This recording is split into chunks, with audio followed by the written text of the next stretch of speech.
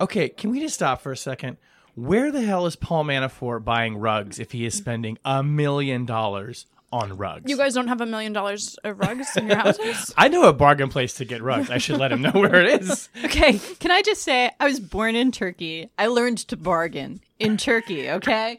I know a lot about rugs from the Middle East. I don't understand how you spend $1 million on rugs outside of, like, a Sotheby's auction. This is what Paul Manafort was missing. He needed Tammy's advice on rugs. how to bargain. How to haggle, man. I also want to point out that if he was spending that kind of money on clothes, he should have looked better. Yeah, they like didn't fit quite right. And by the way, Indochino is not sponsoring this podcast, but I'm just saying, like, he could have looked as good with a online Indochino suit. You can definitely get an Indochino suit for less than $1 million.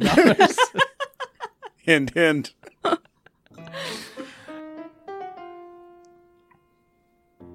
Hello and welcome to Rational Security, the $1 Million in Rugs edition.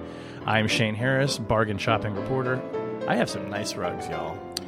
I can tell you get some nice rugs. And the sum total of the value of those rugs, what do they cost? Oh, the sum total of the best rugs we have, maybe $3,000. All the rugs. Yeah. Yeah. I have an Iranian rug, Persian rug from Iran that came in, I think, maybe sometime before or after sanctions. I'm sure it was here in the country legally when I bought it. It's a glorious rug that we got for $1,000. It's amazing. My parents have given us all these really beautiful rugs, and now there's just chocolate milk and goldfish dust ground into them. That's what rugs that are for. That adds to the patina. Yeah. I would like to give kudos to Slate reporter Aaron Mock, who went out to report the question all of us have been asking. The headline is, I spent my day trying to figure out how to spend nearly $1 million on rugs. And he found the 3 rug dealers in Alexandria who all told him it's basically impossible to spend that much on rugs.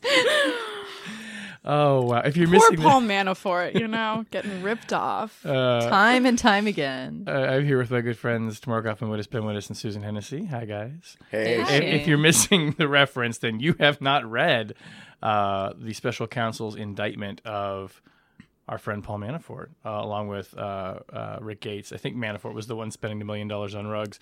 Also, a lot of money on suits, home repair. What were some of the other things? Apartments in New York. Apartments in New York. Can I just say, construction? Home repair is a funny euphemism for what he must have been doing to be spending that kind of money on it. It's not like gold leafing. Although I certainly know some home contractors who would give him $1 million estimate. But sell him a rug. There was, according to the indictment, $75 million passing through his offshore bank accounts.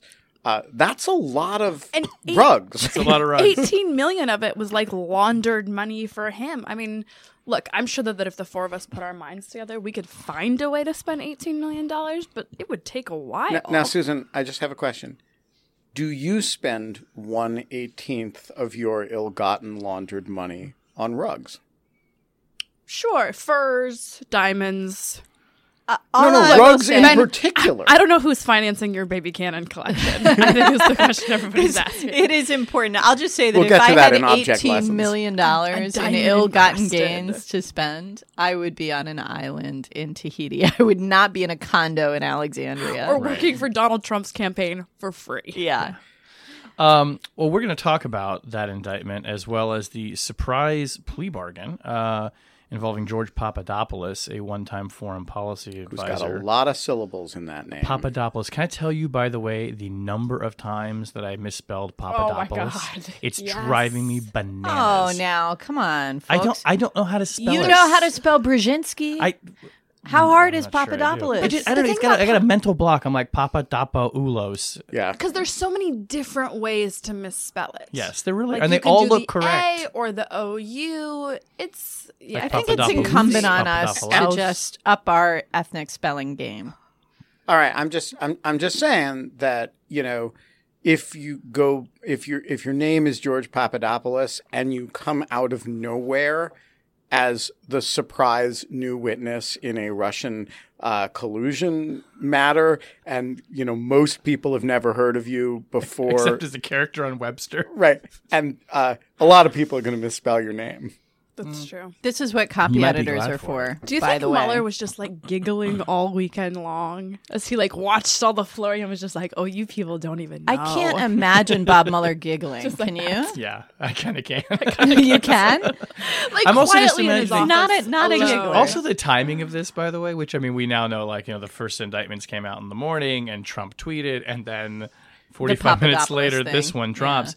That does not seem at all accidental. It's quite coordinated and rather theatrical. I think- so I'm imagining him giggling. Yes. I think we should get Garrett Graff on the phone and ask him the question, do you think Bob Mueller? But Garrett is I know a what he's gonna say. friend of Shane and mine who, among other things, is the closest thing to a Mueller biographer that there is. We should get him on the phone and ask him the question, was Mueller giggling over the weekend?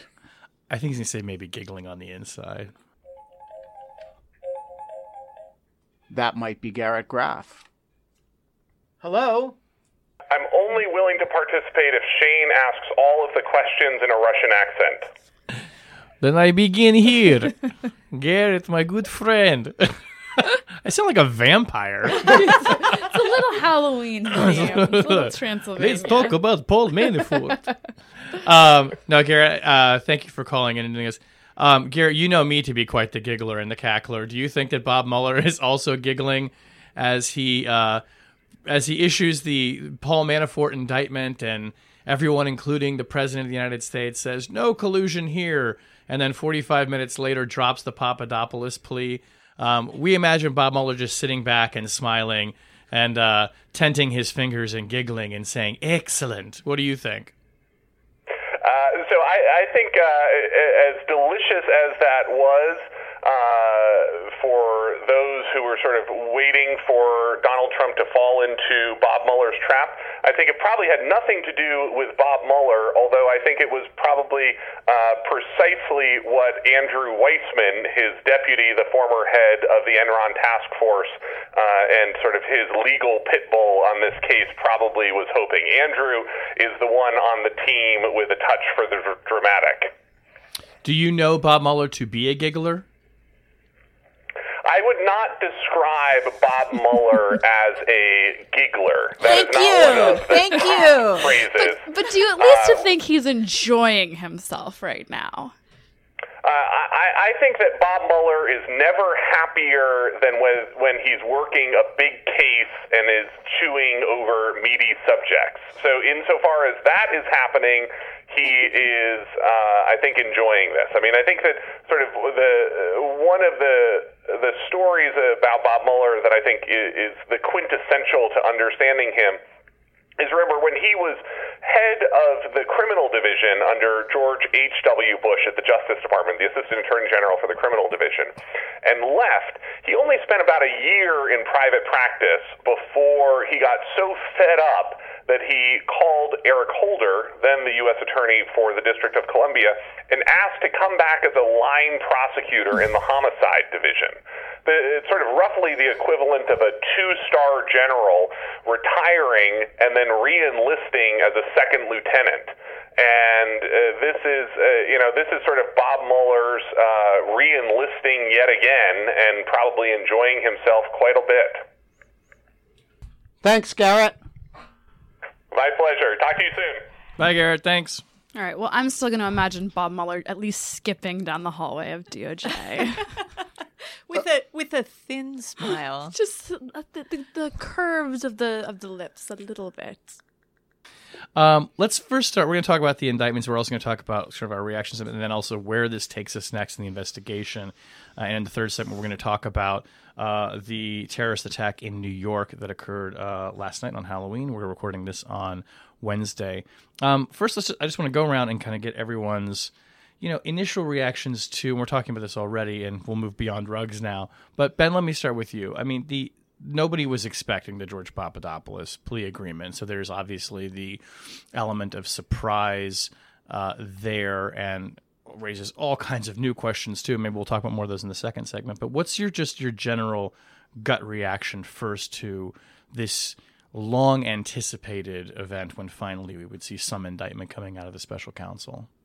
Well, I mean, I guess the first thing is in the days before the Manafort indictment came out, I was telling off the record anyone who would listen, including you, Shane, that I thought the likelihood that if the indictment was of Manafort, the likelihood was very strong that it was going to contain some dramatic allegations. And the reason for that was that the no-knock warrant that was executed against his house is not consistent with a normal white-collar criminal investigation. It's kind of only consistent with something much more substantial and dramatic than that.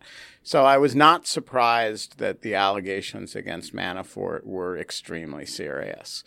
I was completely surprised about two things. One was the dramatic nature of the criminality alleged against Manafort, and Gates, which is, which was beyond even what I was expecting, frankly, and in particular was described in the indictment with a degree of forensic detail that is frankly awesome. Yeah, you go through those pages and you see the number of accounts that they found, and you're kind of slack-jawed at it. Right. I was.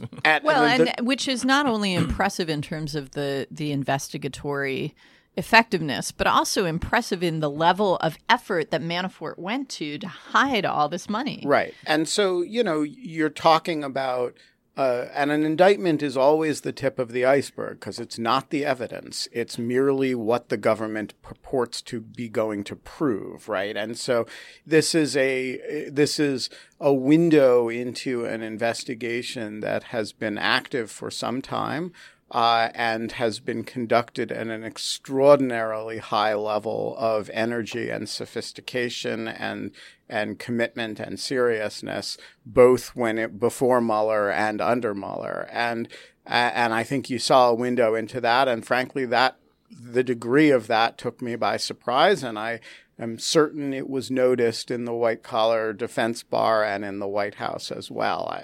Just as a what are we dealing with here? The second thing that was completely surprising was George Papadopoulos. And he had shown up in a couple of news stories from the Washington Post some time back. But, if that story had broken as a news story rather than as an indictment, it would have been considered the ultimate bombshell evidence of collusion. It would have been considered to dispositively answer the question, because here is a guy who is actively colluding, actively interfacing with people he knows to be Russian agents, and then briefing Donald Trump about it.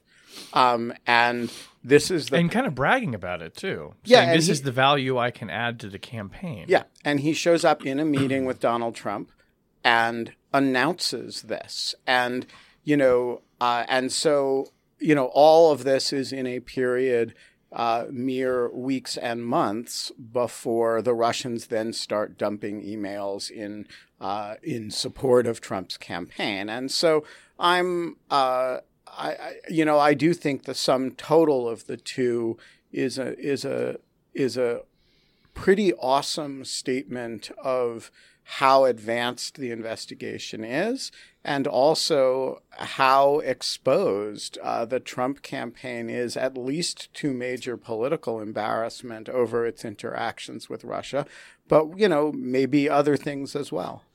Yeah, I mean, I had largely the same reaction of just Jesus Christ, the scope of all of this. I think a little bit it's surprising. I mean, because the Papadopoulos stuff was so dramatic and unexpected, it kind of swallowed up some of the Manafort impact, which beyond just sort of the scope, the sheer amounts of money, the rugs and the suits and whatever else, this is an allegation that Donald Trump's campaign manager was an unregistered foreign agent at the time he was running Donald Trump's political campaign, right? So this is this alone is just earth-shattering. It really does reflect on the fundamental judgment of Trump and the people he sort of puts around him. It's also, it's just going to be the first story. So already we're seeing things start to come out, right? So reportedly Manafort has 3 or 4 different passports with different numbers. There's now reporting that he recently traveled to China and Ecuador using sort of a fake name on a cell phone and fake email addresses. I mean, there's all kinds of hints here of like there's something really, really crazy going on. On the Papadopoulos front, this is something I think we actually talked about on the podcast sort of way back during the campaign. And this was whenever sort of Trump, whenever it was in connection to Carter Page.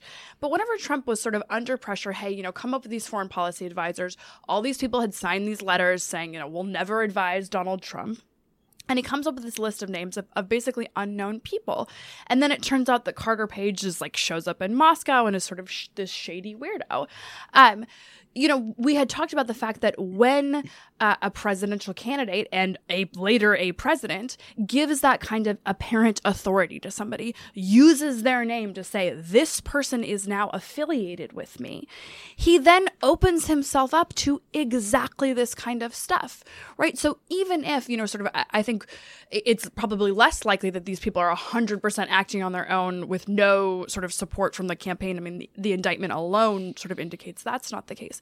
But even if they are, even if it's just somebody that Trump names who then decides to freelance because he's the one bad apple in this otherwise, amazingly patriotic, law-abiding group, it actually is still a huge scandal for Donald Trump because it shows the way his recklessness, his lack of sort of care with the facts and with building a reasonable team opens up the United States of America at this point to serious national security risks. This think amazingly this is patriotic group that is also meeting in Trump Tower with Natalia Veselnitskaya about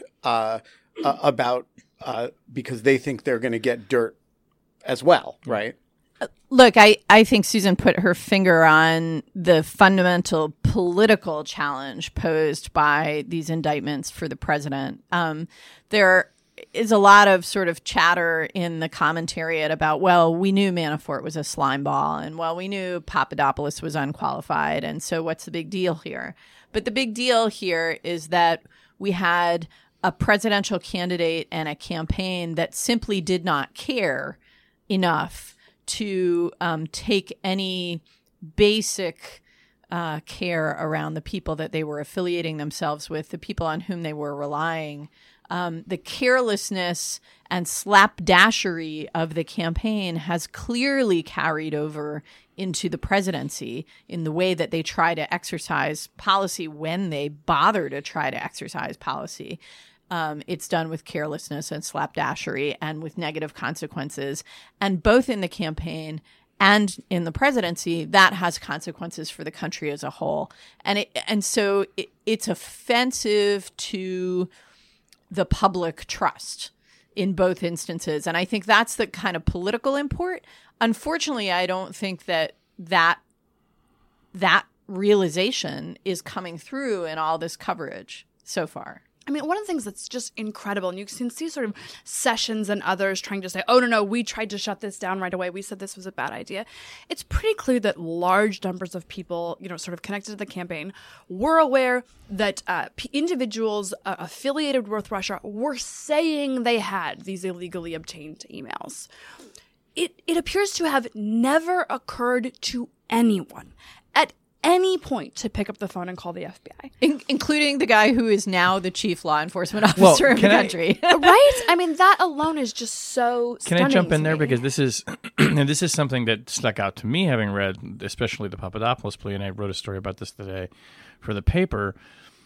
The question exactly is, well, why weren't they picking up the phone and alerting someone? I think if you step back and you mesh this event and line up the dots with what we know Papadopoulos was doing at the same time, in the same time period of the spring and into the summer of 2016, what else do we know is happening?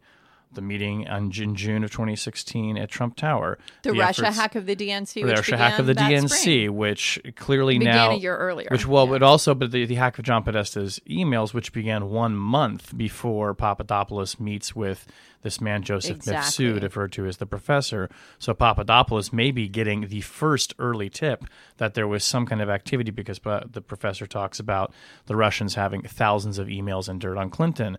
The work of Peter Smith, who was certainly a supporter of the campaign, if not directly allied and coordinating with it, although he repeatedly, as we've talked about on the show before, invoked Michael Flynn, the national security advisor to the campaign, as an ally. These things are all happening concurrently. That's a pattern of activity that shows that the campaign, at the very least, is receptive to the idea, and its proxies are as well, and its supporters, of obtaining this information from the Russian government. That's at the least. That's all we know yet. My question is whether or not this is actually pointing towards a far more coordinated strategy. So I actually don't think it's concurrent. I think there's a sequence and it tells a story. And I think if you're looking at this from an intelligence point of view, the story is important. First, the Russians do what every foreign intelligence organization worth its salt would do, including ours, by the way. Right. They hack the political parties and the campaigns, or they try to, and they collect what they can collect. And that's consistent with, our surveillance, for example, of Angela Merkel, which I'm certainly not asking Susan to comment on. I have no idea what you're talking about. That's what countries do with foreign political entities. So they collect all this stuff. Then there is this 6 to 8 month period of time in which the Russians are reaching out to all kinds of Trump-connected people, to the Trump organization about possible business, to low-grade staffers like George Papadopoulos, to higher-grade staffers like the president's son, and they're setting up, they're probing these meetings. During this time, Trump and Putin are also making nice to each other in public. And there's an assessment going on in Moscow. Do we want to use this material that we've collected in support of this group of people? Do we want to weaponize it in their favor? In the spring of 2016, there is a decision to do that. And that results in the systematic release of this information. And so I think the sequence of events it's not all going on concurrently. There's actually a story here where an intelligence organization collects material and then it decides, do we want to do this unprecedented thing and release it into the campaign? And they decide they do. And there's a relationship, I believe, between this string of probes and that assessment that is going on in Moscow over this period of time. I mean, I think that's right. One of the things that's so remarkable, sort of just taking a moment to look back over all the information that has come out in the past sort of year, everything is consistent.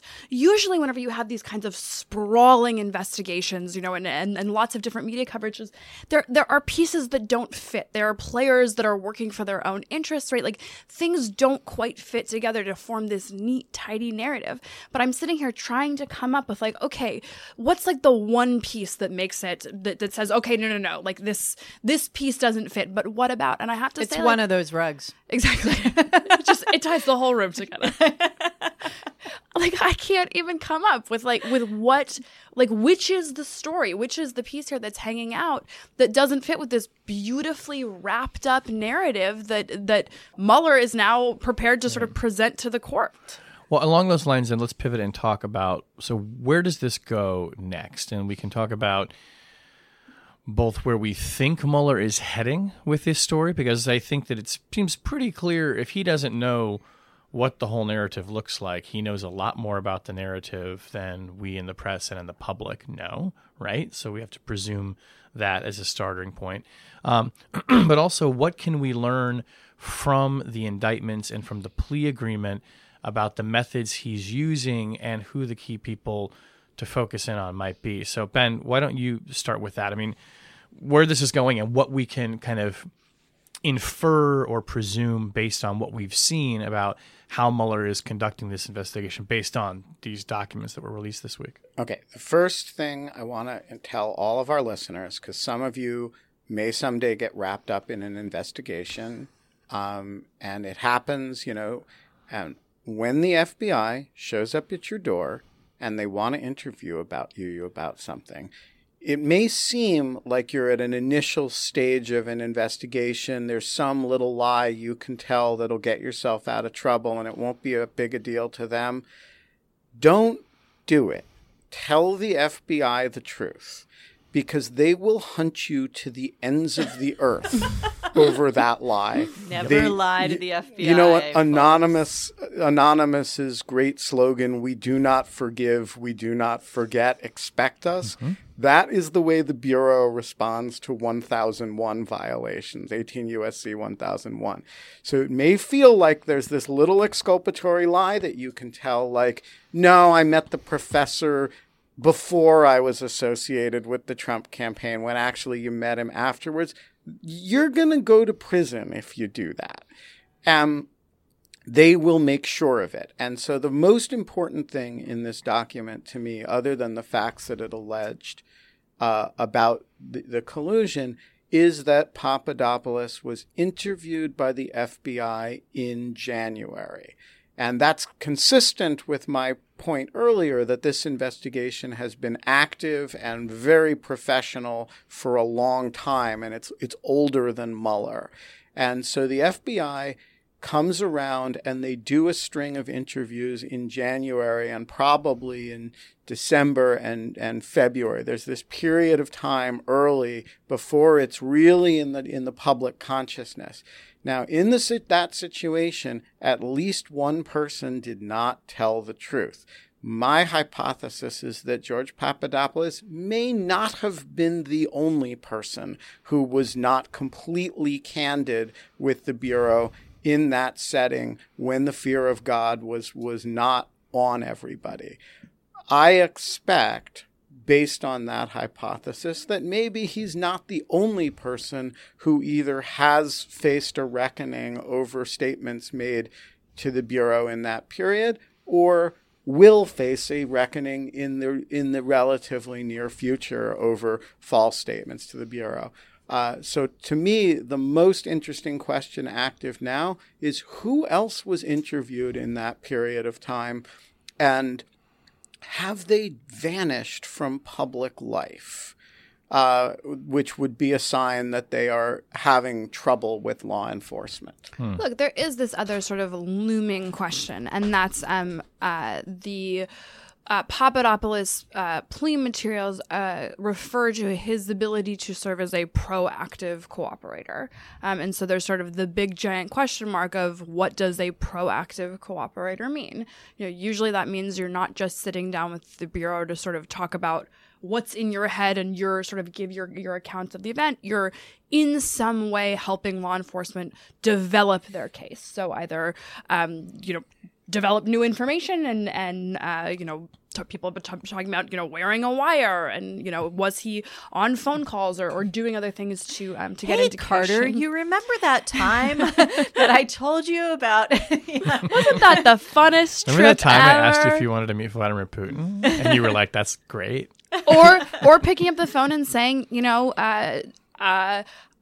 FBI interviewed me. I think I'm in a lot of trouble. What should I do? And soliciting the kind of advice from people who might still be in the White House or on the campaign. Or, hey, Paul, do you have $1 million in rugs that I can borrow sell a rug? to pay my legal fees?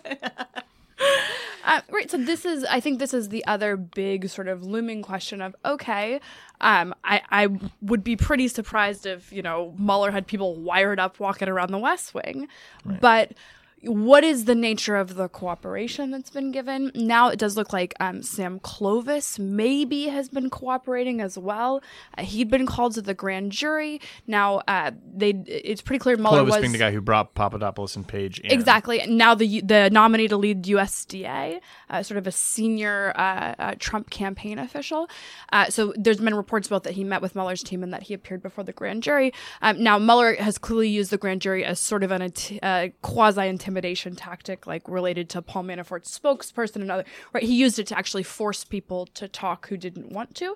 But it also might indicate that, look, they're looking to nail down testimony from somebody that they don't know is necessarily reliable, or lock something in, or be part of this cooperation. So if I was in Trump world right now, I would certainly be looking around at everybody else and thinking, who cut a deal early? I mean, it really is. There's a limited number of treats here.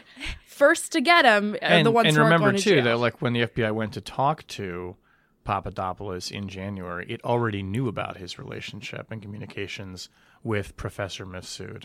So, I mean, it's not like they're going into asking these people to talk to these people without any questions already in mind, or potentially even any evidence already in hand. Right. I think Susan's point about the sort of, if you ever played Assassin on your college campus, that's kind of the game that's going on among the current and former Trump people right now. And with water guns. With water guns. And it's really, really interesting to see how it plays out, and to what extent Mueller is able to shape that game in very deliberate and targeted ways using the information that is being released in these court documents, I think is an interesting question. But there's another piece of this that, I mean, as we've discussed a bunch of times on the podcast, the ultimate fate of Donald Trump, to the extent that he gets more deeply mired in this investigation, it's a political question at the end of the day, not just a legal question. And I find it really, really interesting that last week, Trump, his political allies inside and outside government were all geared up on two things: impugning Mueller's credibility and objectivity, and trying to gin up this uranium deal controversy about Hillary Clinton in a sort of what about Hillary kind of way. I think that the latter is still kind of shooting around, but the Mueller credibility argument seems to have faded pretty quickly. And it brings me back to the question of Congress. Where is Congress? Where are congressional Republicans?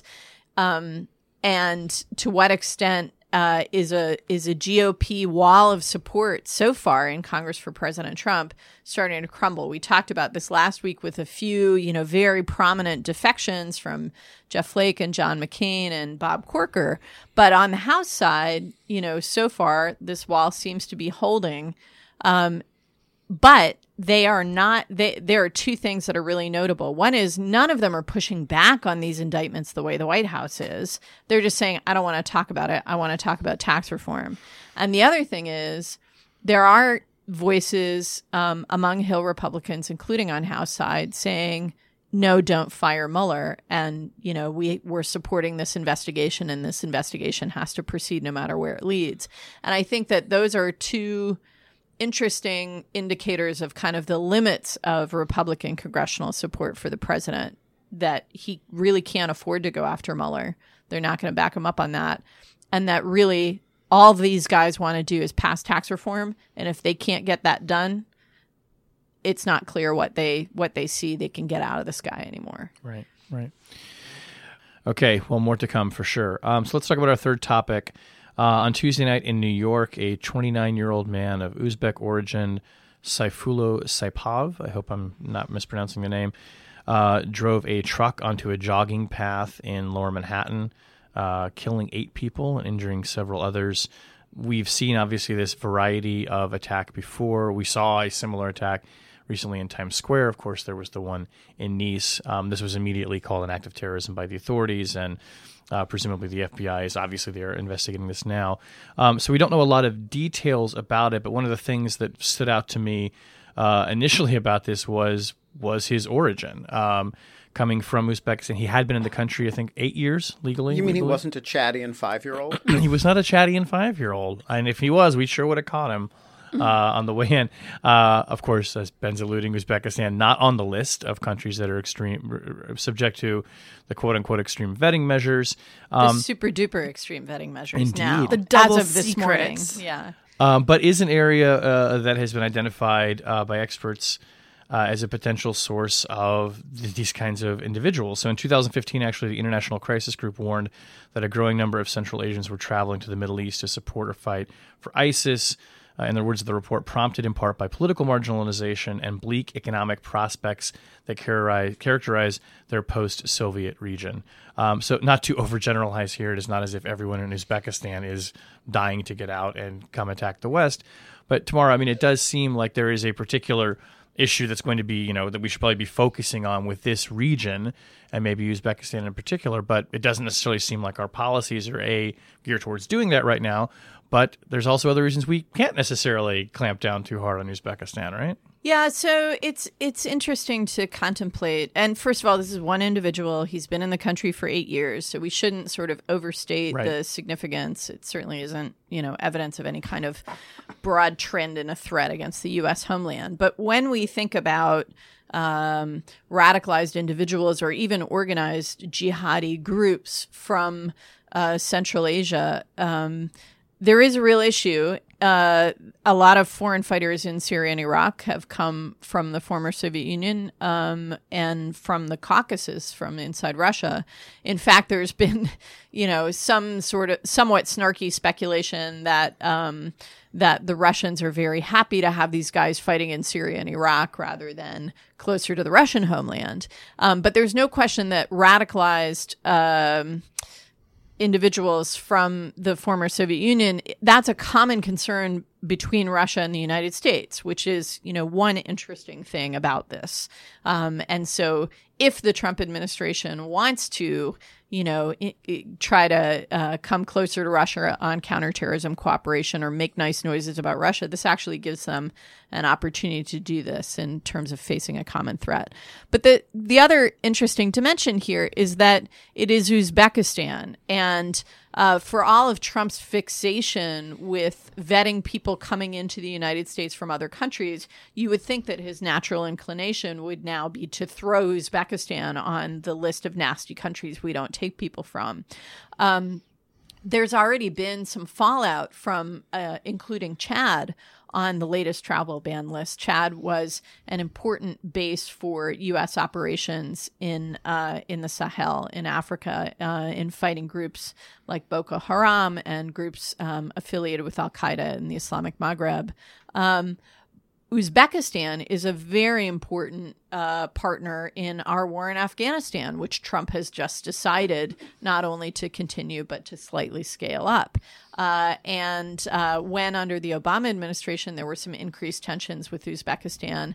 At one point, they threatened to cut off our supply lines into Afghanistan, and we backed down. So this is not a country that I think the Trump administration can afford to alienate for the sake of cheap domestic political point scoring. And we'll have to see how they decide to play it. Yeah, I mean, one of the challenges, and I think one of the things that people are going to start focusing on more and more is sort of the prevalence or advent of these vehicular attacks.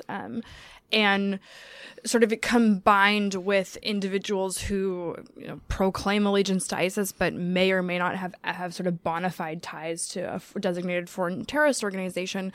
Look, there are sort of 2 points at which you can identify a threat, and one is if somebody is in communication with particular types of people, the rough world of who the bad guys are, and so you can try and use those connections, those kinds of communications to identify the group of people who you want to be monitoring more closely.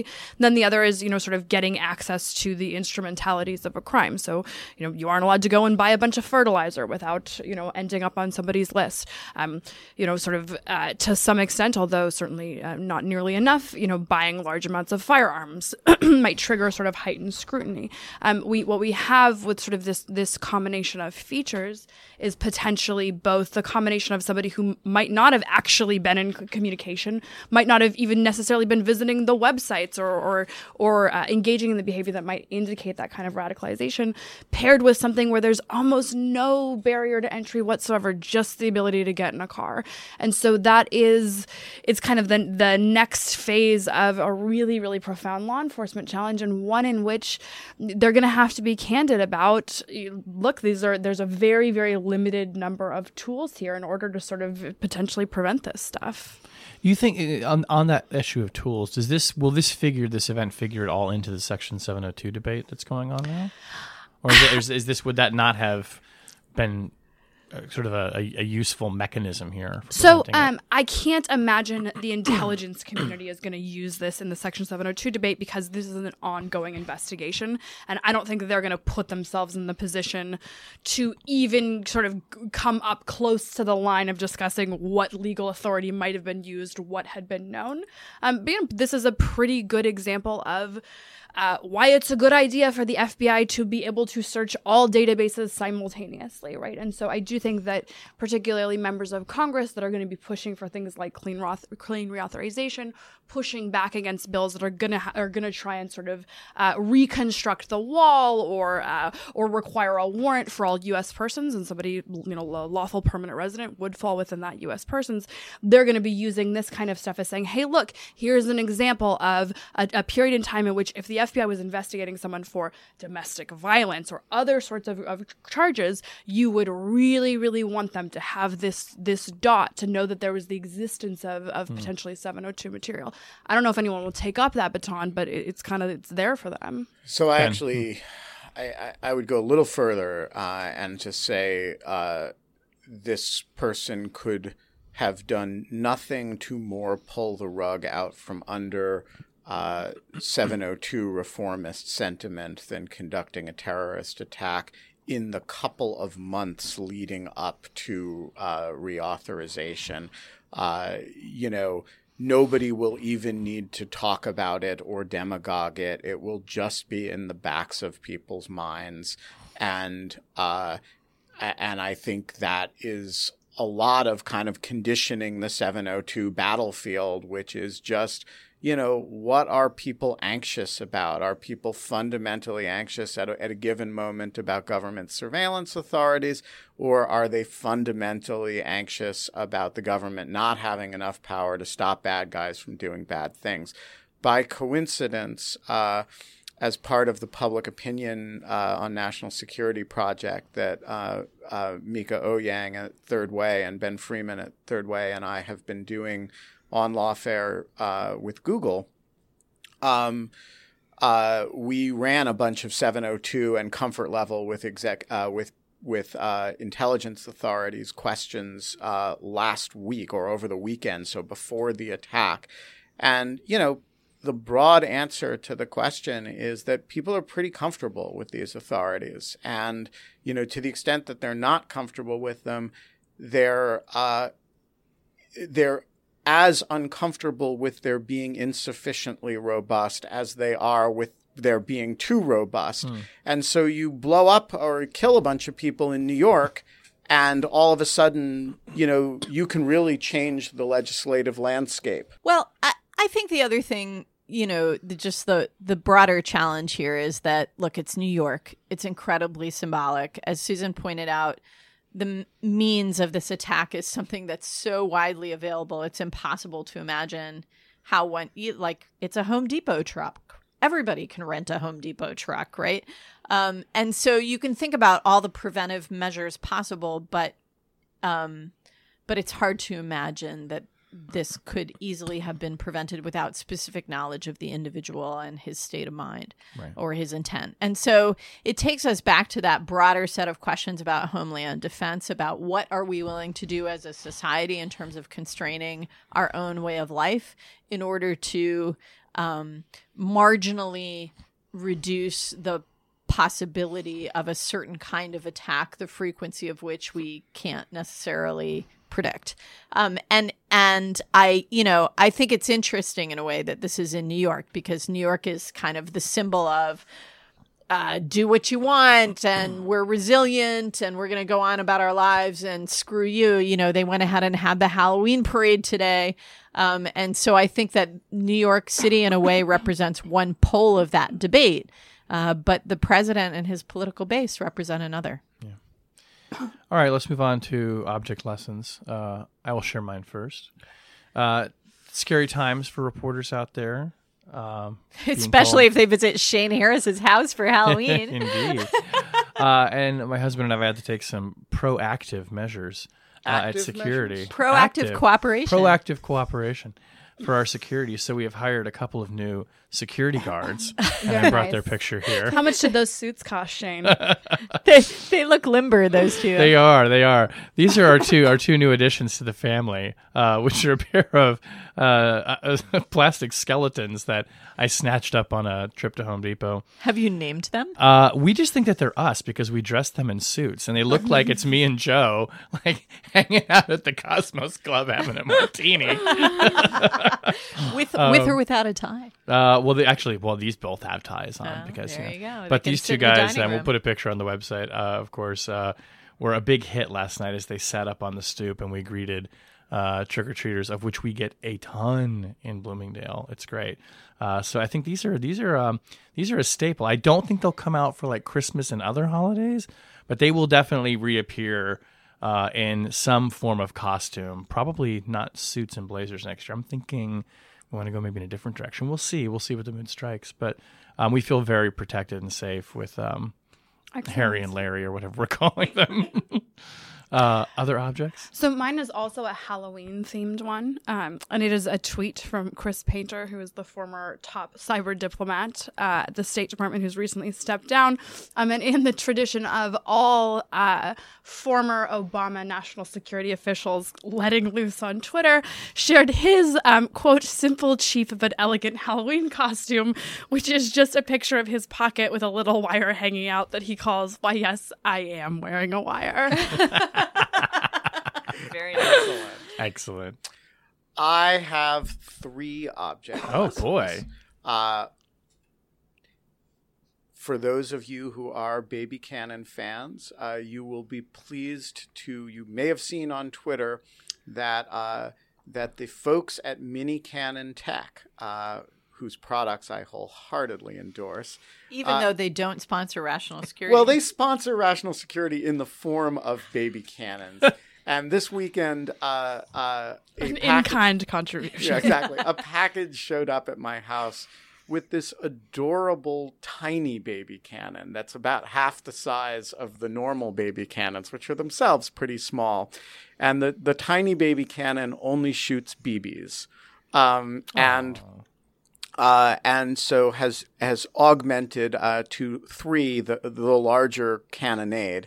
But then yesterday I get an email from the Touch of Modern people who have been occasionally making baby cannons available, and they inform me that they have shipped 2 new baby cannons from a different baby cannon maker to me.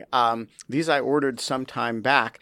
So we now have 3 new baby cannons that have shown up or are currently in shipment. And fortunately, the good folks at the Brookings studio and the videography people and I have been working hard to make some new professionally shot baby cannon videos. So stay tuned. Without the bomb squad showing up at our door. And I just have to point out that although the baby cannons are very exciting and they do a great public service, our children at this point are wondering whether their father has a clinical obsession. I mean, there are enough now to stage a relatively convincing mini naval battle. Yes. Which I just think we should think Well, about. I do think, We need baby ship to do a plastic boat that we could put all the baby cannons on and, I think I have a float. bath toy, like a ferret that could probably... I think it's really time. It's got to happen. We will look forward to that. But for now, that's the end of our podcast today. Rational Security is, of course, a production of Lawfare. You can find our show archive still at spaghettionthewallproductions.com, right? Yeah, we will move it at some point We'll when move we it. get around to it. But you know where to find it and go see pictures of my new security guards. You can follow us on Facebook. You can follow us on Twitter at RATL Security. Please, whenever you download the podcast, give us a nice review and a 5-star rating if you're down with it. It Because really we're helps not us sponsored this week by Indochino. out. Yeah, no, Indochino. We got rugs to buy, guys. I got so much rugs to buy. By the way, the movie Brewster's Millions should have been my object lesson. Oh, there you go. Spent $10 million in a week or whatever it was. Paul Manafort could have done it. Our audio engineer is Matthew Kahn. Our show is produced and edited by Jen Patia. The music is performed this week by Paul Manafort and the Very Happy Rug Merchants. Excellent. Sophia Yan actually performs our music, and I'm sure she also is a great bargain rug shopper because she has many talents. On behalf of my good friends Susan Hennessy, Ben Wittes, and Tamara Kaufman Wittes, I'm Shane Harris. We'll talk to you next week, and thanks for listening.